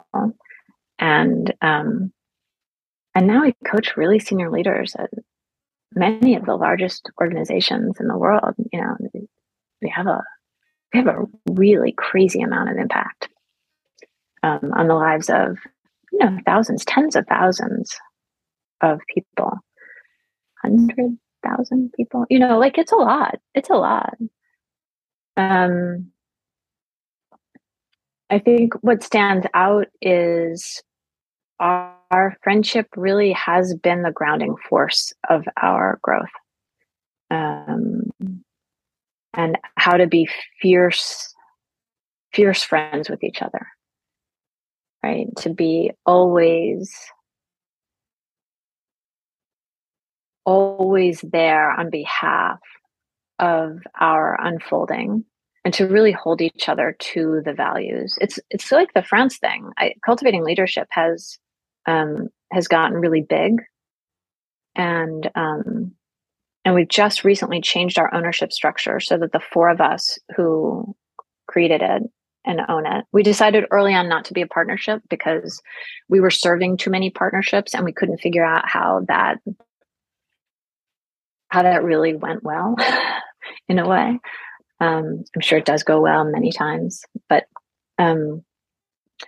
so we didn't ever grow from those four. And so we four have owned all the little companies that spread up all over the world under the Cultivating Leadership umbrella. And we've just given it away. We just signed up the papers to give it away. We four gave it away basically to itself. We started a foundation. We gave the company to the foundation. The foundation owns the company. Folks from inside the company, us and others, lead the foundation and then distribute any profits for basically justice and sustainability causes. And I would never have been able to do this by myself, right? And I'm not sure that the forces of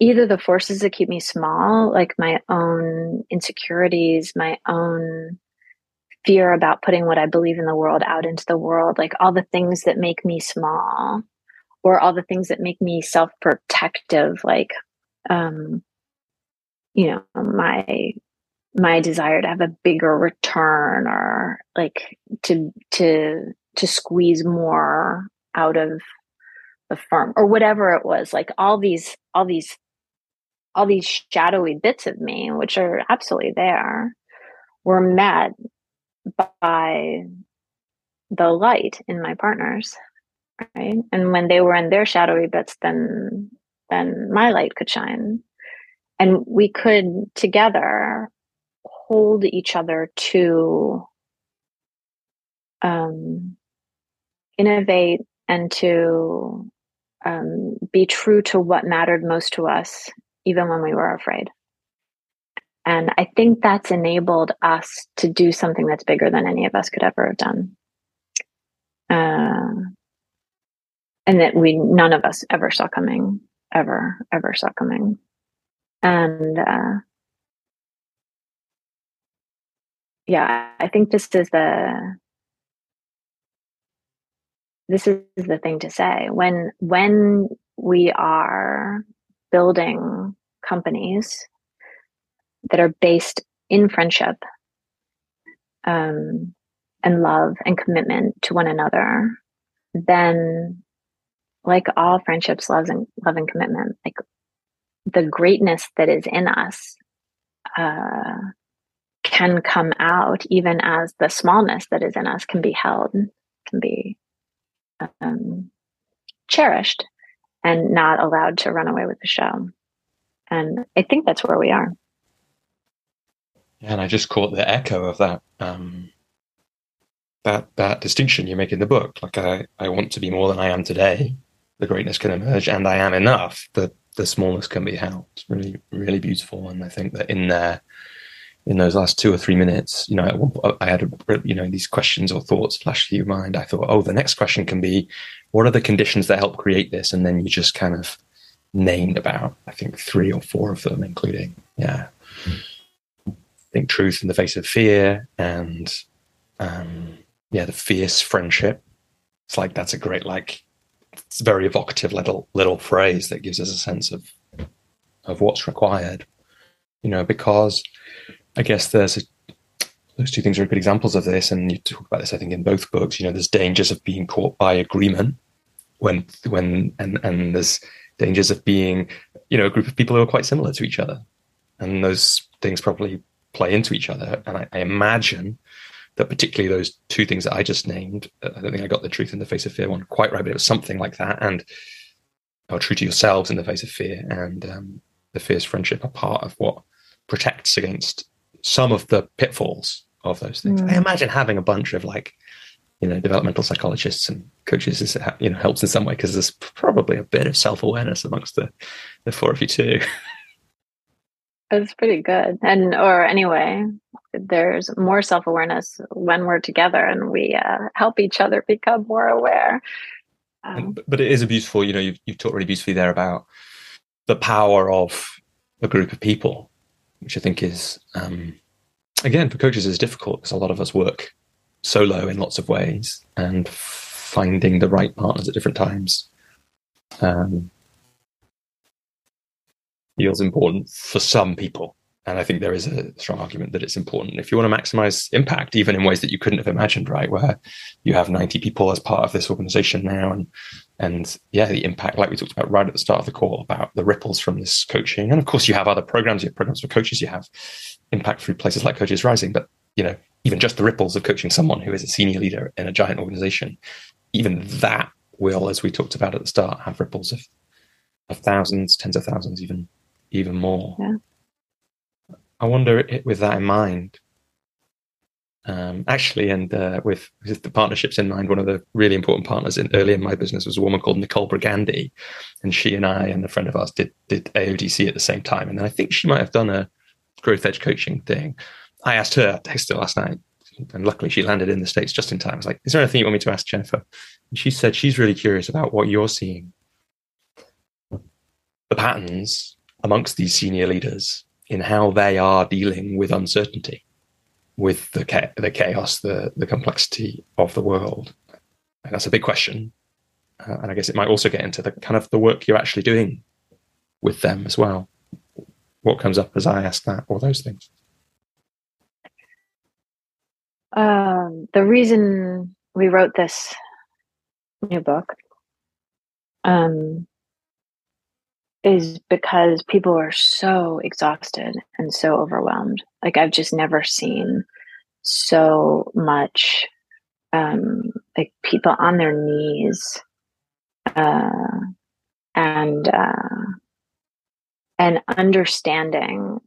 It was like everybody got disorganized at once, understanding that the way we have been won't hold, and yet having no clue about where to go. So I've just seen this again and again and again and again and again. And now I see,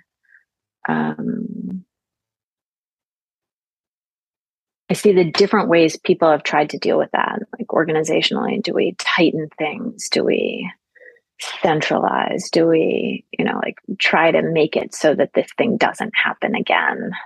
This thing that's so overwhelming and painful. Or do we try to build in more fluidity, more flexibility, more capacity? Of course, the answer is both. Right? Always, so annoying. Always so annoying. So I see these patterns a lot, and I see this moment when we are disorganized, I think, is one of it's painful, and it's also so creative. Right? Like, what could happen now? This is the thing that gives me hope in the face of darkness, of difficulty, of the storm that's rolling in the window behind me. Is this idea that we can create new forms right now because the old ones are broken, and things are more elastic, more malleable than they are usually. And I wonder what this means for us as coaches to go into these worlds and to hold for our clients the possibility of a bigger dream than they might have been holding for themselves, to hold a bigger dream for what their lives could feel like, for what their organizations could do in the world, for how we could be together, and the imperative for us to be together with one another in a different way than we have been before. And, for me, this polarity of, like, support your clients to have their visions and have a bigger vision that maybe is bigger than they would know how to hold. That polarity is also really alive for me. It's both. We have to help them reach the places they want to reach, and do what we can to do that in a context that makes their world a little bit bigger, a little bit more filled with possibilities than they could have been without us. One of my friends, a podcast guest actually on the show, Mike Toller, he once said this great thing to me, which is, like, even by just, in a way, that it's one of the key roles we have as a coach, is to kind of show people that things that they believe in are possible. And we do that even just by sometimes by just listening to what they want, and by not saying, that's a stupid idea, right? If you just hear them and let them say it, it's amazing. He's a psychotherapist as well. And he says, what people don't realize is by the time they've sat down opposite the psychotherapist, they're telling you they believe change is possible. They believe better is possible. So it's like all of that is in there. And then there is this really interesting, I think, piece of leadership that you're talking about. And I think it's that same, I mean, maybe everything is that same tension actually between what is it? I am enough as I am, and I want more than I am today, which is actually just stability and novelty. It's order and chaos, isn't it? So it's like a really fundamental thing. But as a coach, there is something we can do, which is we can kind of invite the client into more. And I think there's like at least in my work, there's like it is incredibly powerful to sit down with somebody who essentially has, just 5% more optimism about the situation than you. And I think for me, COVID, that same thing you just said about the last couple of years, I really felt that. I saw a guy called Jordan Hall talk about this right at the start of it. He's a kind of, I don't know what he'd call himself, a philosopher, maybe, I don't know. But he said this thing about chronos and kairos and how this is a period of kairos. These are Greek, for people who don't know, maybe, again, I may be getting this wrong, but chronos is essentially normal time, Greek word for normal time, kairos for times of chaos, but also times where a lot of things are possible. And he talked about if you're smart and brave in those times, lots is possible. And if you've been preparing for a long time, like maybe somebody who studied developmental psychology and complexity for many years with Robert Keegan and all these other amazing people, and then has built this company, then suddenly there is real possibility in those moments for creating change. Because maybe to get specific, if you can, how do you think about or hold that balance with a client around accepting their vision or their dream as perfect as it is and inviting them to dream more?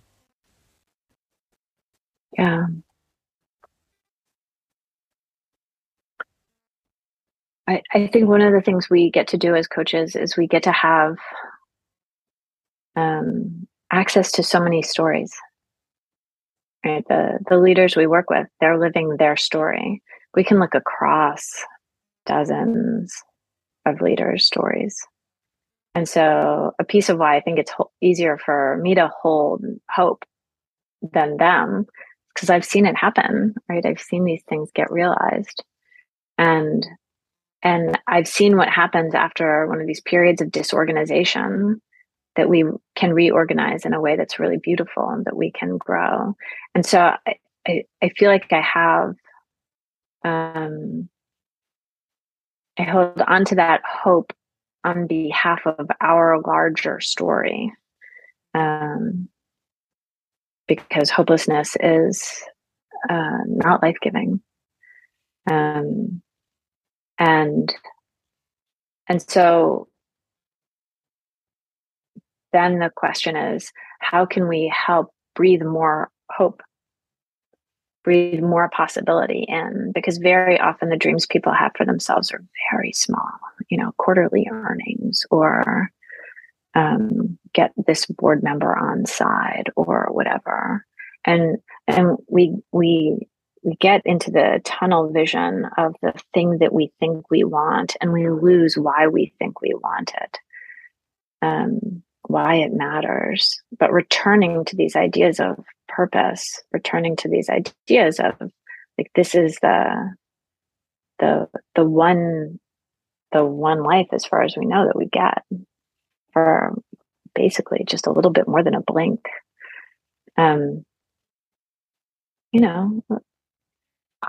I go into every coaching session with the belief that my clients' life seconds matter deeply, and they've sometimes lost that, and that holds us in the space of enough and becoming, because today is all we get, and to leave something bigger is all we get to touch into the future, right? And so to hold both of those things together, I think is a thing that we in our profession are privileged to be able to it's like the mountain we get to climb again and again with our clients. And we get to know some of the paths, and we get to know some of the perils and some of the things that make the journey a little bit easier. That's a pretty beautiful mountain. Yeah. Feels like, amazingly for me anyway, we're coming towards the end of our time. I wanted to kind of, and that feels like a beautiful place to kind of begin to tie the conversation to an ending. For people that are coming to your work, they want to read one of your books. I've read 2 of them. I've given a 3rd one away and owned it as well. I haven't gone into the 4th. Where do you suggest they start, and how do the books relate to each other? As you say, they get shorter. Yeah, they're lean and punchy. It is. I mean, it does mean that's one of the reasons I give them to clients, because it's like, here's 2 hours or 3 hours right. Maybe, and there's a lot in there if people want it. Yeah. So the thing that I try to do is to be on the far side, to have books that are simple on the far side of complexity. Right. This is my goal. And in these last 2 books, this is what I've tried to do. They're actually a set. They have the same characters that go through them, and they take our biology from 2 different questions. Mind Traps is about how does our biology get in the way in complexity, and Unleash Your Complexity Genius is about how does our biology really help us out. So they're a little bit 2 sides of the same coin, those books.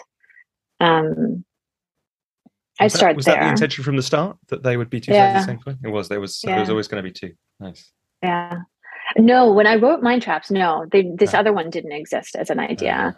But during COVID, as I was telling people all the ways their biology was getting in the way, like everybody knew their biology was getting in the way during COVID. So it's like, I get it, Jennifer. I get it. What do I do? So this book was more in the what do I do space. How can I look at my embodied system and say, oh, that's awesome. Thank you. And so I'd start there. Simple Habits was meant to be like a leadership program in a book. And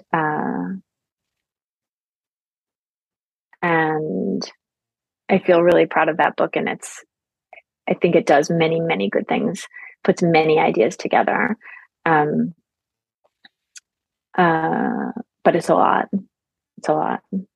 And the first book, Changing on the Job, is really about how we grow. It's the story of our growth. And if you're interested in, like Bob Keegan, when people ask him, what book should I read about your theory? He says, actually read Jennifer's first book, which is like very moving for me. So if you get passionate about this question of how do we grow and change over time, Changing on the Job is a good book to read. But I'd start with one of the 2 most recent and dip in and see what you think. Yeah. And I think you've answered one of the questions I was going to ask, really, which is in those 2 most recent ones, you don't go into in really brief detail into adult developmental theory. Really, it's like a little snippet in Mind Traps, I think, and a little mention here and there in the other one, and just giving the answer, right, which is that the attempt is have all of that, go through all that learning, and then get to whatever's simple on the other side, which I love. I also wanted to say, because this happened just before the calls, I was just finishing the book. In both books, so yeah, for people to know, in the books, there's a kind of fictional story that runs alongside the practices that are in each book. And there's a funny footnote, definitely in the second one. I think there's a similar one in the first, saying, if you hate the story, skip it.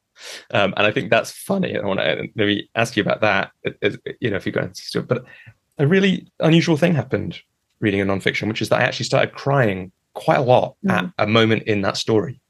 And I kind of wanted to tell you that, because it does happen to me in stories. It's why I read the fiction that I read and with the stories that I have. But it's It's this moment. Can I find it?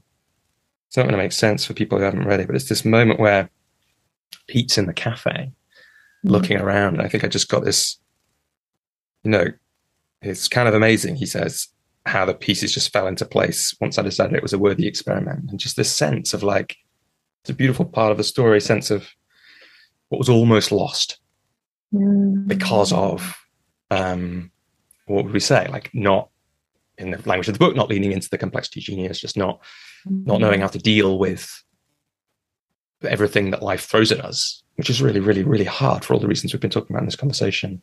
And something really beautiful in that. And I wanted to share that with you because I don't know if anyone's told you that the story that you and Karen wrote made them cry over their salad. Thank you. Thank you. Yes, I tend to get like, Jennifer, could you write a book without the stories? I hate the stories. Could you just tell me the stuff? I hate the stories. And I like I was a teacher, but I was also a novelist. The first books I wrote were novels, never published. And so the thing I kind of write the rest of the book so that I can have a carrier for the stories. And also those stories, it first happened in Simple Habits, which also has a story that runs through it. The stories sometimes tell me when my theories are crap, or when the practices are crap. Because the characters are like, I won't do that. That's a stupid thing to do. And it's like, here's me, the theorist, saying like, this is a good idea, and the fictional characters are like, this is a stupid idea. I'm like, oh, that's actually a stupid idea. It's like, in no way, it's worth like working with an audience. And so. Yeah, these stories are, I learn a lot from them. And yet some people, I don't think my mother, who, as you know, is like one of my role models and she's amazing. I don't think she's ever read any of the stories. She loves these books. She gives me tons of feedback. She's super helpful. If I said, like Pete, she would not know who this person is. She would not. I don't think she's ever read these stories. She's like, Jennifer, I don't like the stories. That's okay. It's okay. I wrote it so that you don't need the stories. Yeah. But I think they make it a lot more fun. Yeah. Nice. Nice. Jennifer, it's been such a pleasure and such a rich conversation. Is there anything, before we finish, is there anything that we haven't touched on, or anything that just feels like it's important to say or share?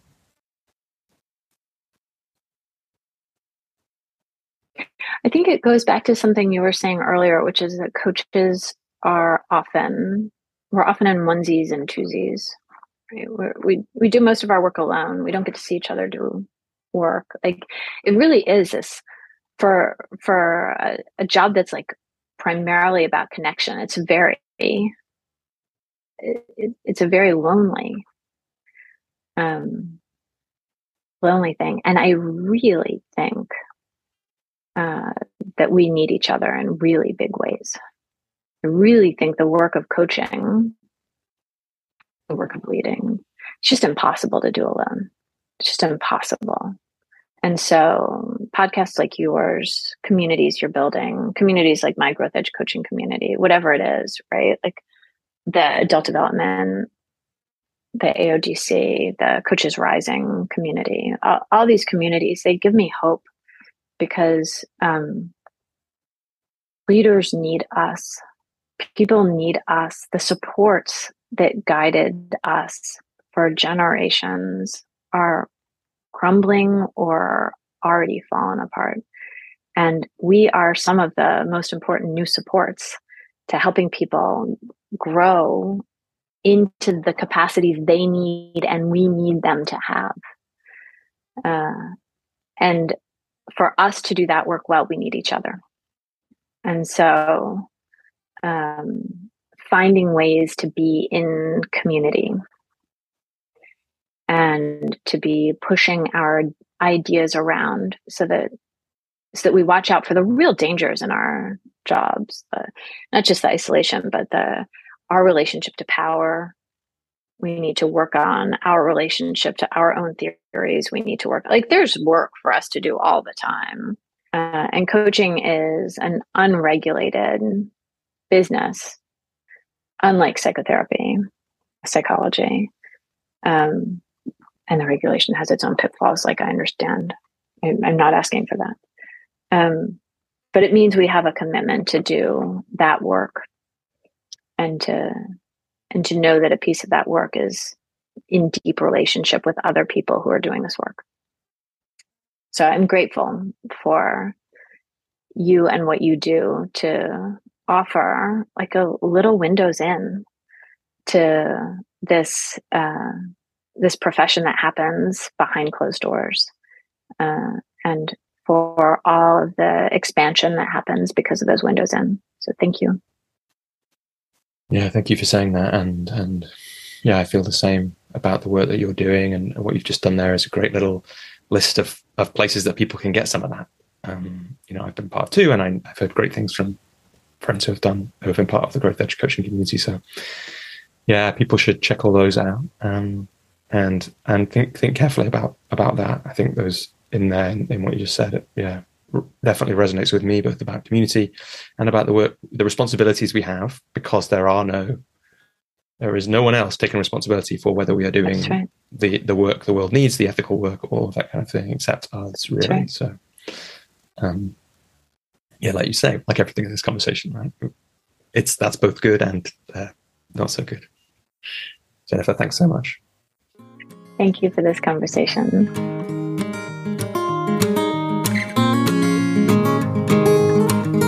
Hello, everybody. Robbie here again. Just a couple more things before you go on to whatever else you've got happening today. Thanks so much for listening to this conversation between me and Jennifer. I hope you got out of it as even a proportion of what I had from having it, and what an absolute pleasure it was to speak to somebody who's been a huge influence on me. If you are interested in supporting the show, there are two ways you might want to do that. One is you could become a supporter of the show. You can give a small amount of money every month. You can find out more about that at patreon.com/thecoachesjourney or at thecoachesjourney.com. And if you give a small amount of money every month, it helps me keep the show going. It helps the show reach more people. And you get a few things in thanks for that, including, depending on how much you give, videos, advance notice of guests, and more. You also might be interested in becoming a member of the Coach's Journey community, and this is the most flexible and affordable way for me to be your coach. We do work on growing businesses and on developing as people.